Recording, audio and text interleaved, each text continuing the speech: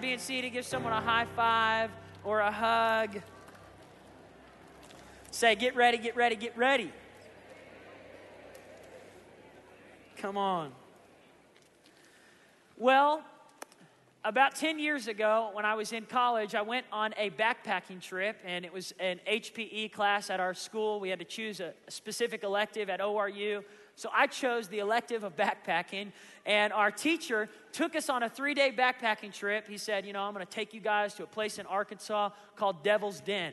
Now, I called it Angel's Den because I grew up as a faith boy, and my dad wouldn't let me just say devil all the time. We had to call deviled eggs angel eggs. Don't hate, appreciate, celebrate.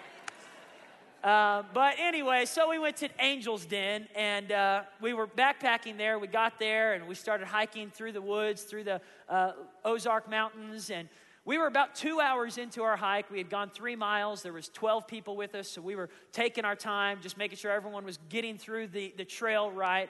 And our teacher turns around after hiking two hours, and he goes, "Guys, we're lost." And we're like, "What?" And he's like, "Don't blame this on me." And we're like, "You're the instructor. Who else's fault is it?" He's like, "All right, okay. The truth is, it's not that we got diverted or, it took a wrong path down this trail. It's that we started the wrong trailhead from the beginning." He said, when we pulled into the parking lot, there were 2 trailheads, and I accidentally took us down the wrong trailhead. So we had to backtrack 2 hours and go down the right trailhead because he wanted to take us to a really cool spot on the other trail. Here's the point of the story.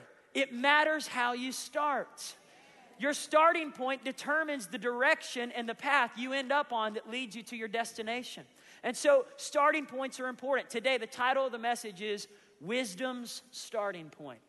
Wisdom's starting point. Where do we start if we want to get wiser? Where do we begin if we want to grow in insight, understanding, become smarter, learn how to be successful, have less regrets, live longer, have better marriages, better relationships? Where do we begin when we desire to grow wiser? Well, this is what the wisest man in the world says. Proverbs 9:10, he says, the beginning of wisdom is the fear of the Lord.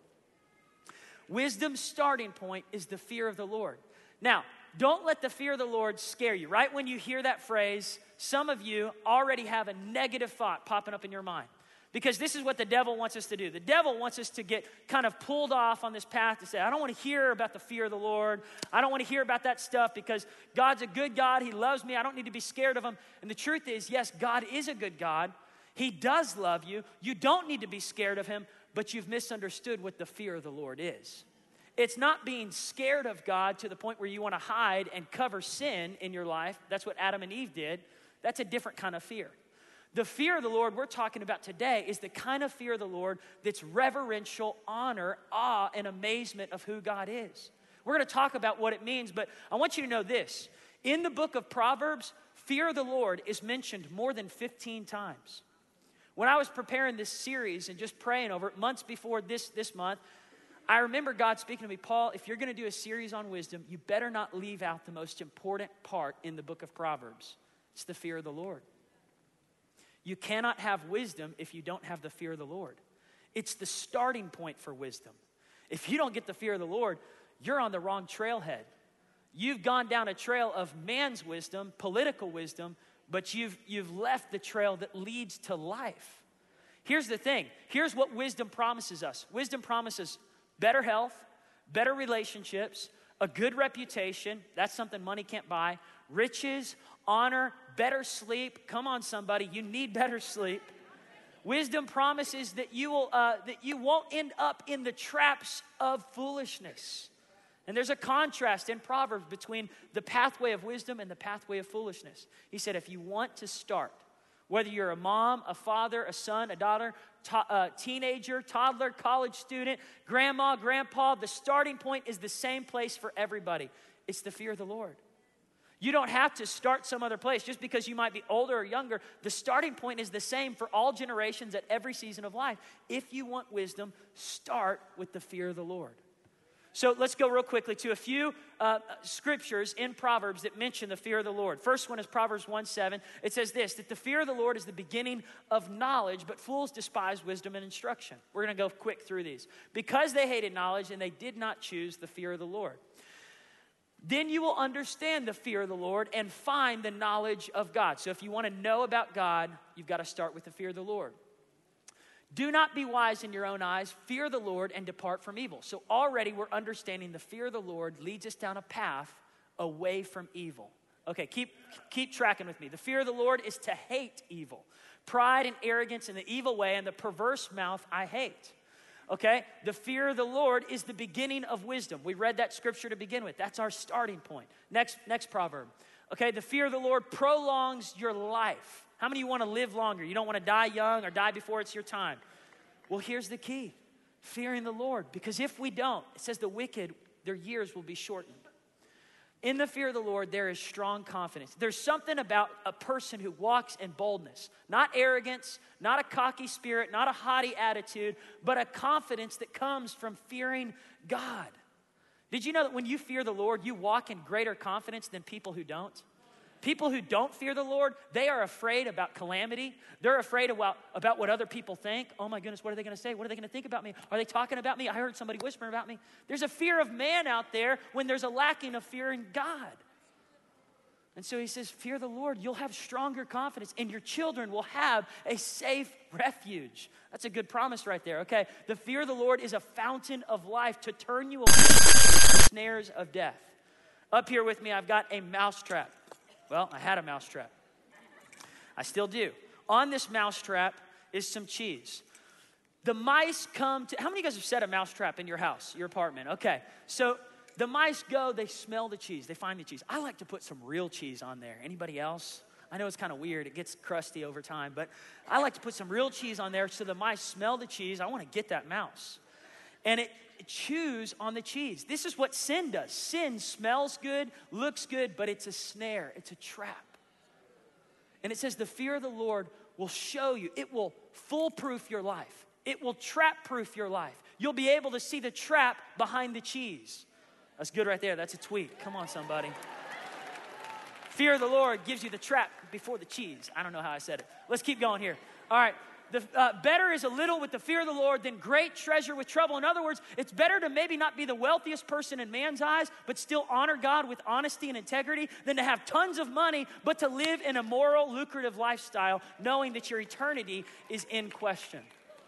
The fear of the Lord is the instruction of wisdom, and before honor is humility. Humility and the fear of the Lord are the power twins. You can't have one without the other. If you want to walk in the fear of the Lord, you have to come to a place of humility. In mercy and truth, atonement is provided for iniquity, and by the fear of the Lord, someone departs from evil. The fear of the Lord, it helps you to leave a path that's headed towards destruction. The fear of the Lord leads you to life, and he who has it will abide in satisfaction. You want to be satisfied? You want extreme fulfillment in this life? You can't find it in sex, drugs, and alcohol. You can't find it in money and more money. You can only find it in God.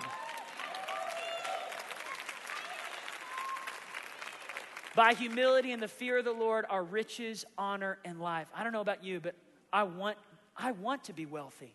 I don't want to be poor. God's plan for his believers aren't for you to be poor. Yes, poor in spirit, but God wants you to be blessed. He doesn't lead you down a path to set you up for poverty. He leads you down a path of blessing, but you have to choose the wisdom of God. You have to choose the fear of the Lord and honor. He wants you to have a good reputation. He wants you to have the riches of his kingdom, which is peace, joy, long-suffering, kindness, goodness, but he also wants you to be wealthy, to be a blessing. Do not let your heart envy sinners, but be zealous for the fear of the Lord all the day. God wants us to desire to fear the Lord.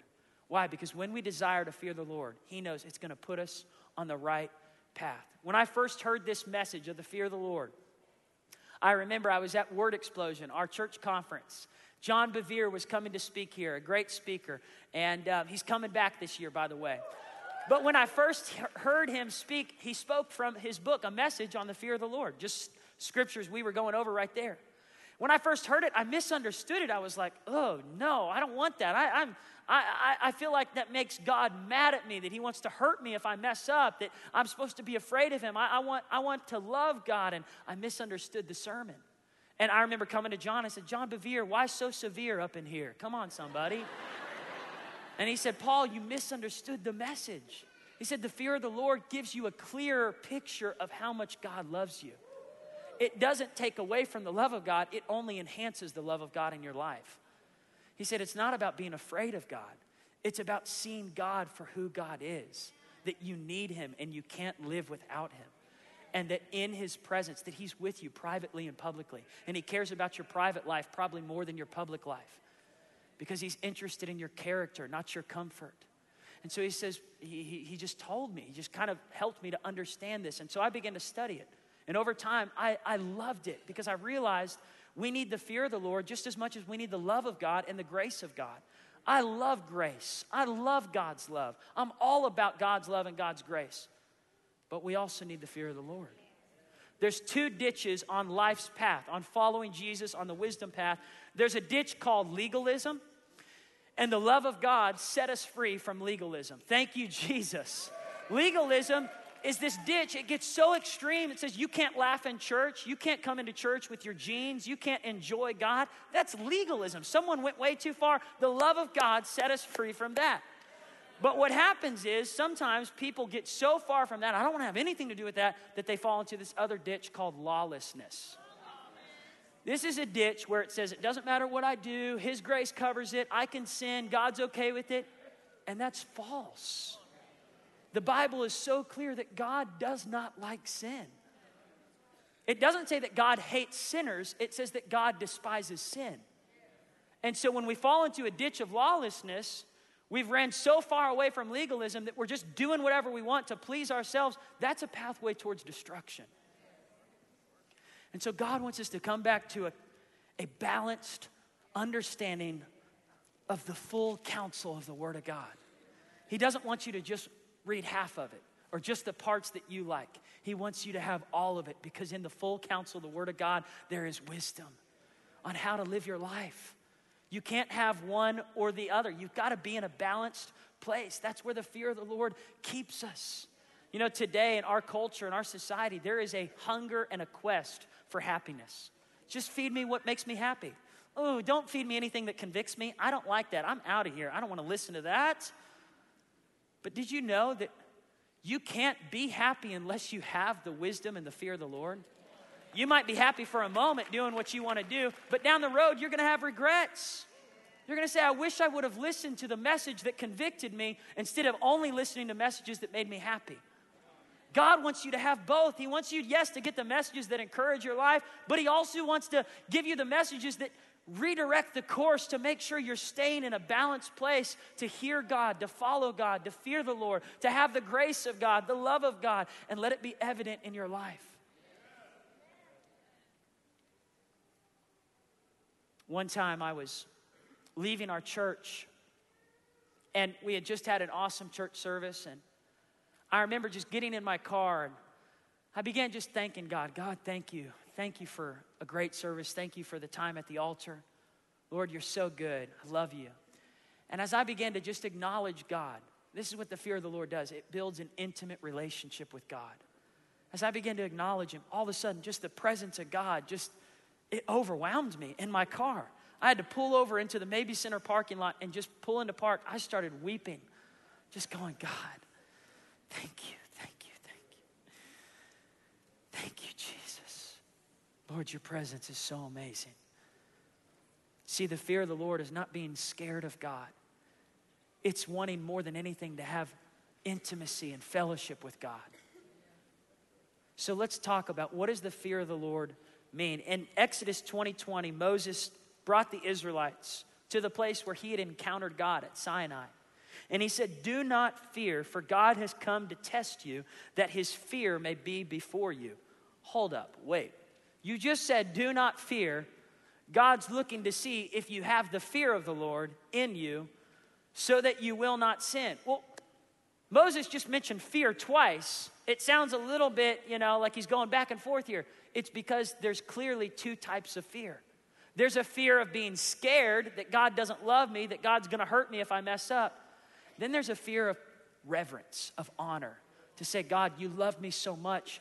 I don't want to love what you hate. I don't want to dishonor you with the love that you've lavished on me.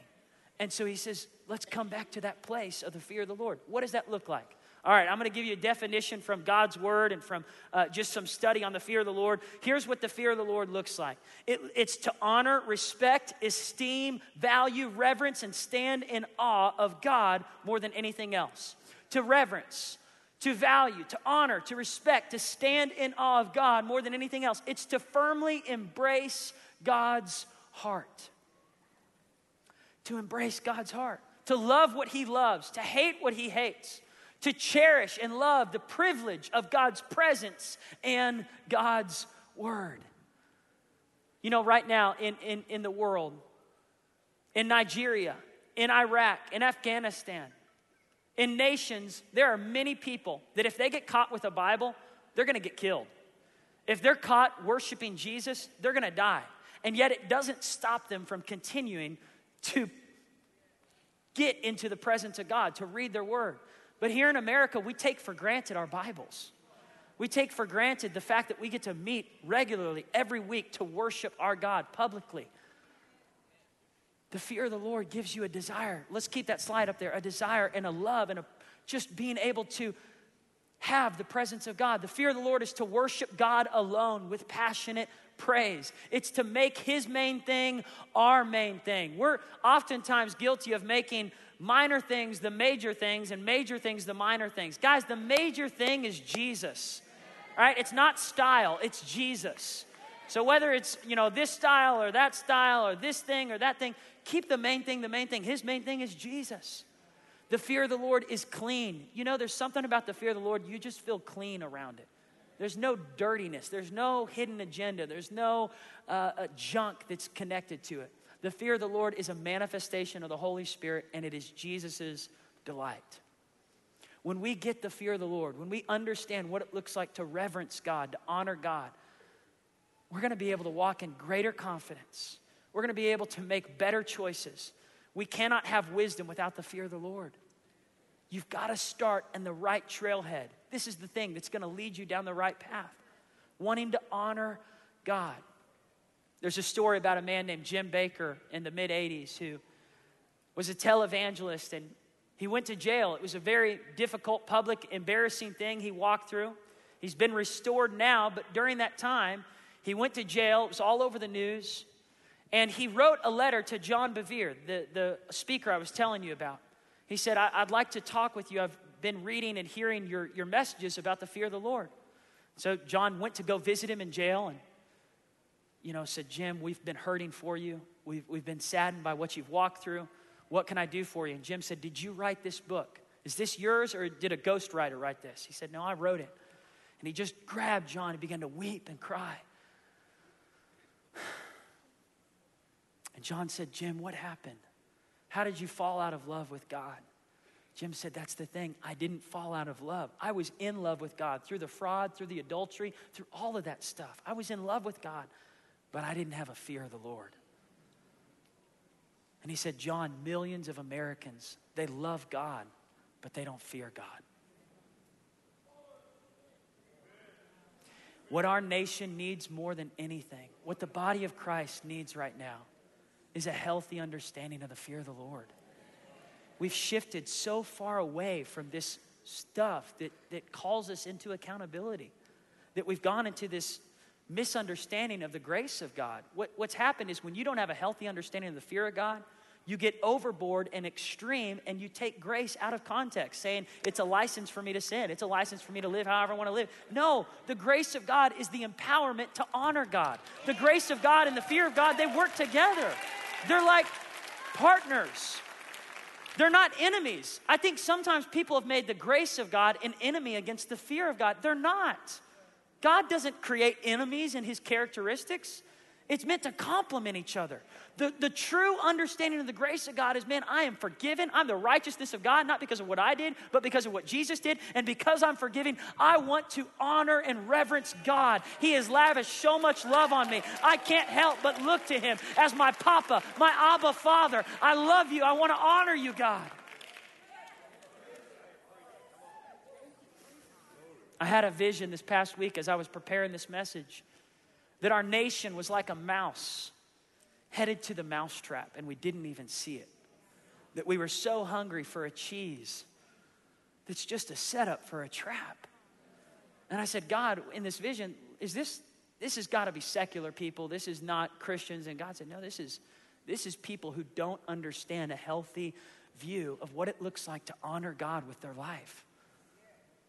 What it looks like to walk out your salvation in fear and trembling. Paul the apostle, the same guy who wrote all about grace. By the way, Paul loved grace, but Paul also loved walking in the fear of the Lord. He said, walk out, Philippians chapter 2, walk out your salvation in fear and trembling. He wasn't saying being afraid of God. He was saying walk it out with an honor and a reverence of God. It'll help you look away from the trap and realize it's just a trap. That's all it is. So how do we do it? How do we walk out the fear of the Lord? What does wisdom require of me? Let's say this together. What does wisdom require of me? Here's the answer: to walk in the fear of the Lord. And now we're going to talk about 3 ways. How do we walk in the fear of the Lord? Number 1, by drawing near to God. James chapter 4, verse 8 says, draw near to God and he will draw near to you. Is this okay? Are you guys okay with going deep on Sunday morning? Man, I love God. As your pastor, I feel such a responsibility to point us in the right direction as a church. And that's why I'm preaching this. God said, you better not skip the most important topic of wisdom. We're doing a study on wisdom this month, but God said the most important topic of wisdom is the fear of the Lord. It's getting you in the right starting place. How do we do it? By drawing near to God. James 4 verse 8 says, draw near to God and he will draw near to you. When we draw near to God, we have power against the enemy. He cleanses us. He purifies us. Drawing near to God looks different maybe in each season of what we're all walking through. For me, right now, drawing near to God is oftentimes just finding that quiet place, because my baby is running around screaming and then, got a lot of stuff going on here at the church. I have to pull away and just get quiet before God and just spend time reading the Word, whether it's reading the Word on my Bible app or reading it in my car or just listening to worship music. But you can draw near to God. Whatever season of life you're going through, there's a way to draw near to God. When I was a senior in high school, I remember just feeling a conviction. I had made life all about me. It wasn't that I was living in just deep, dark sin. It was that I was living selfish. I was so wrapped up in what I wanted that I wasn't thinking about what God wanted. And one night I came home and I felt a conviction. And I'm telling you, a conviction is so good to feel. Oh, Jesus. When you feel convicted, you are at home with God. Conviction is not saying you've walked away from God. Conviction is the mercy of God saying, I love you too much. Hebrews chapter 12 says God corrects those he loves. It's the mercy of God to give you a sense of conviction to say, don't go down that path. Don't do that. I know you want to, but don't, because your destiny, your purpose is way more valuable than that pleasure of a moment. And I remember God just stopping me, and I went in my bedroom and I just began to pray and said, God, I need you. I began to draw near to God. When you draw near to God, this is what happens. Proverbs 8 verse 13 starts to happen. You start to see what God hates. Proverbs 8:13, it says, God reveals through the fear of the Lord the things he hates, not people. Remember, God doesn't hate sinners, he hates the sin. He doesn't hate the practicers, he hates the practice. So I began to realize, man, there was pride in my life. There was selfishness. There was perversion in my thoughts, in my mouth. And I just began to repent. And it's a healthy thing to repent as a believer. To just say, God, I need you. Lord, let me put it like this. Don't get mad at me yet, okay? But if you're married, me and Ashley as a married couple, there's weeks or days where maybe, you have an on day or an off day. You know what I'm talking about if you're married? There's some days it's on, it's awesome. And then other days there's a little bit of tension, right? Because there's lots of stuff going on. You're busy. And so there's certain times where I've been a jerk, to be honest, as a husband. And if I don't apologize for the way that I've been, it doesn't break our relationship. As a believer, your relationship isn't broken when you've sinned, but your intimacy is off. Your fellowship with God is off because you've got guilt, you've got shame, you've got condemnation. You feel bad for the sin you've committed. You feel bad for whatever you've done. You've got to come back to that place to a true repentance, not just continual cycle of being a jerk to whoever you're married to, because that would be a bad marriage to be in. It's someone who just continues to be that way and apologizes and then goes out and does it again and again and again and again and again and again and again and again and again. You know what I'm talking about? But coming back and just saying, I'm sorry. God's working in me. Our intimacy it's good. The fellowship is healthy again because there was proper repentance. It wasn't saying, hey, can we get married again? Well, you don't have to do that. We're married already. But can we walk in love right now? I'm sorry that I hurt your feelings. With God, you want more than anything to protect the intimacy, the fellowship between you and him. When there's sin that's committed, drawing near to God is saying, God, I'm sorry for the way that I talk to my spouse. Lord, I'm sorry for the thoughts that I have. Lord, I repent and I receive your mercy, your forgiveness. God, I just want to be in right fellowship, intimacy with you. Drawing near to God shows you what he hates and shows you what he loves and gives you a healthy understanding of what that looks like. Number 2, when we draw near to God, we then humble ourselves before God. Miriam, I want you to come up as I get ready to close. Humbling yourself before God is one of the greatest things you can do as a believer. Proverbs 15, verse 33 says, humility precedes honor. Humility and the fear of the Lord are connected. Humility looks like this during worship. Humility looks like this at home. God, I need you. I don't know what to do, but my eyes are on you. I don't know how we're going to get through this, but God, I'm trusting in you. I'm leaning not to my own understanding. Lord, I acknowledge that you are God and I am not. I humble myself before you. Humility is a posture. Ironically, the same man who wrote Proverbs left the posture of humility that he began with. He started off, Solomon, as a man hungry for God, on his knees saying, Lord, give me wisdom. Lord, show me how to walk in the fear of the Lord. And Solomon had it. God blessed him with wisdom and wealth and all the things he needed. And then he started opting away from the wisdom of God and started going after political wisdom, conventional wisdom, man's wisdom, people's ideas around him. Started marrying tons of women. He had 700 wives and hundreds of concubines. Trouble. And with all of that, it led his heart astray from God. See, when you drift from God, it's not an overnight thing. It's little by little. Hebrews talks about a drifting away from God. That it's just gradually, one decision at a time, one day at a time, living without prayer, living without caring about the Word of God.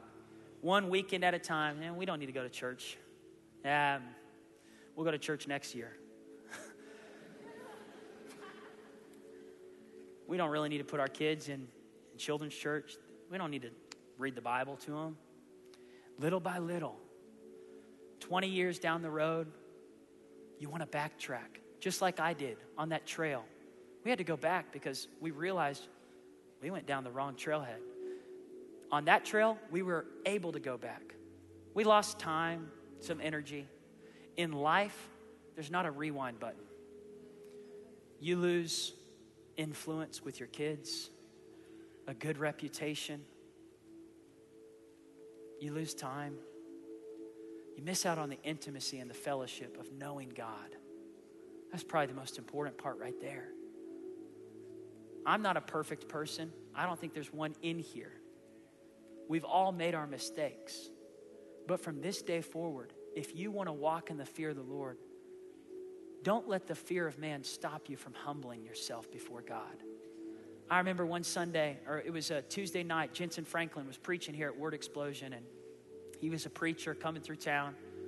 I wasn't the senior pastor, I was an assistant pastor, and he got up here and he did a message, and man, it just spoke to me. I knew this message was for me. I needed to repent of some things he was talking about, addressing. I was thinking, well, I'm a believer, I'm born again, I don't need to go down to the altar call. But I knew in my heart there was a conviction. There were some things I need to repent of. Pride and the fear of man was holding me back. When he got ready to do the altar call, I started thinking, I don't want to go down right in front of everybody. I'm like an assistant pastor. What are people going to think? And then I was thinking, well, maybe I'll go down after like 200 people go down to the altar call. You know what I'm talking about. You do the same thing sometimes. You're like, I'll go down there. Once everything's full and the lights are darker, and I'll kind of slip down there. You know what God said to me in that moment? God said, Paul, do you care what they think or what I think? Because if you care what they think, you're not going to make it in ministry. Guys, if we're gonna experience the success and the love and the freedom that God has for us, we've got to escape the fear of man. And we've got to receive a healthy dose of the fear of the Lord. To say, God, I want to honor you. I want to care more about what you think than what anyone else thinks. And so humbling ourselves before God, getting to that place of humility. Number 3, last point. Live in reverence. Live in reverence of God. Live in reverence of God. So we draw near to God. We humble ourselves before God. And then we live in reverence of God. What does it mean to live in reverence of God? I want to give you 3 scriptures real quick. Proverbs 6, verse 20 through 23 gives us this passage. My son, keep your father's command. Do not forsake the law of your mother. Bind them continually upon your heart. Tie them around your neck. When you roam, they will lead you. When you sleep, they will keep you. When you are awake, they will speak with you. For the commandment of God is a lamp to your feet, and the law is a light to your path. Reproofs of instruction are the way of life. When you reverence God, you start looking for his commandments. Not because you're afraid that if you break them, he's going to hurt you or he's going to kill you right away, but because you so badly want to honor him. You so enjoy the love of God and the fellowship and the intimacy of God that you go, Lord, I want to reverence you privately and publicly. God cares more about your private life than your public life. Did you know the fear of the Lord is a guard for your private life? The fear of the Lord is a guard against hypocrisy. Hypocrisy is easy to adapt in if you don't have a fear of the Lord. It doesn't really matter. You can live this way privately and then live this way publicly, this way with your kids, this way away from your kids. But the fear of the Lord brings a conviction. It's like, man, how can I teach this if I'm not living this? How can I say these things if I'm not backing this up? Fear of the Lord is a guard. I need the fear of the Lord as your pastor. You need the fear of the Lord. You got it. A reverence and honor of God. Solomon, even though he left that posture of humility, went down a crazy path, wrote a book called Ecclesiastes, filled with some insane things, where he says, like, everything is vanity, vanity, vanity, and all kinds of crazy stuff. But then he comes back at the end of Ecclesiastes, and he says, in Ecclesiastes 12, verse 13, this is the sum of life, the total. This is the completion of what it's all about. Fear God and obey his commandments. He got it. Man, praise God, Solomon came back to his senses. You can too today. Solomon had all the pleasures, more pleasures than probably any person ever in the history of the world. He had more women than he knew what to do with, more gold than he knew what to do with, more fame than he knew what to do with. Fame, gold, sex, none of it added up. He still was empty at the end of all of this. And he said, I figured it out. It's not about how much money I make, how much ladies I have, how famous I am. It's about fearing God and honoring his commandments. That's where satisfaction is. You want to be able to live with yourself? Choose today to fear God, to honor God. I was in a church, this last story I'll tell, I was in a church one night with our band, and we were traveling through the Midwest, and we were in Texas, and I was 19. I was too young to know how to be politically correct as a guest speaker. And I looked out as we were leading worship, and no one in the church was worshiping. People were standing there like this, rolling their eyes, had their arms crossed, looking at their watch, playing Snake on their phone. You guys remember the old game Snake? People were disengaged. I had made sure we picked a set list of songs that they knew. I had talked to the pastor. Have you guys sung How Great Is Our God? Yes. Okay, we're going to sing that song. So it wasn't that they didn't know the song. I had made sure our band was playing the right chords. It wasn't that our band was playing off chords. There was no reverence in the room. Our society has lost reverence for God in church, where people for an hour and 20 minutes I mean, you could be all in at a movie theater, totally paying attention. You're like, you put that phone away. I'm watching a movie right now. It's the Avengers. Come on, somebody. But then in church, it's like, and it's not typing notes. I mean, some of y'all are. I don't want to judge. But oftentimes, for an hour and 20 minutes, we will check out during worship, just kind of like. If 10 World War II vets walked up on this stage carrying a flag, just remembering the sacrifice they did for this nation, you wouldn't sit there with your arms crossed, pulling out your phone, playing games. You would stand up and honor those vets. If you went to dinner with someone you really loved, you wouldn't sit there the whole time, not looking at them, not paying attention to what they're saying, looking at your phone the whole time. You'd lean in, you'd look at their face. Why? Because you honor them, you cherish them. It is a grave danger. We're like a mouse headed to a mousetrap when we lose honor in the church for God's presence, for God's word. That's why I get us to cheer when we open up the word. I genuinely feel like the more that we can honor God's word, the more that God's word is going to become real in our lives. The more that you honor God's presence, God doesn't show up in a place where he's not reverenced. God doesn't show up in a room where he's not honored. So I started telling this church in Texas, I started telling them, the pastor never had me back to speak again. But I left him with this thought. I said, guys, God's presence is here. Don't miss it. It's not about the style. Don't make the style the main thing. The main thing is Jesus. It's not about who's singing it or what they're wearing or what the song is. It's about Jesus. Honor him. Let's make it about Jesus. And right now I want us to stand to our feet all over this room with heads bowed, eyes closed.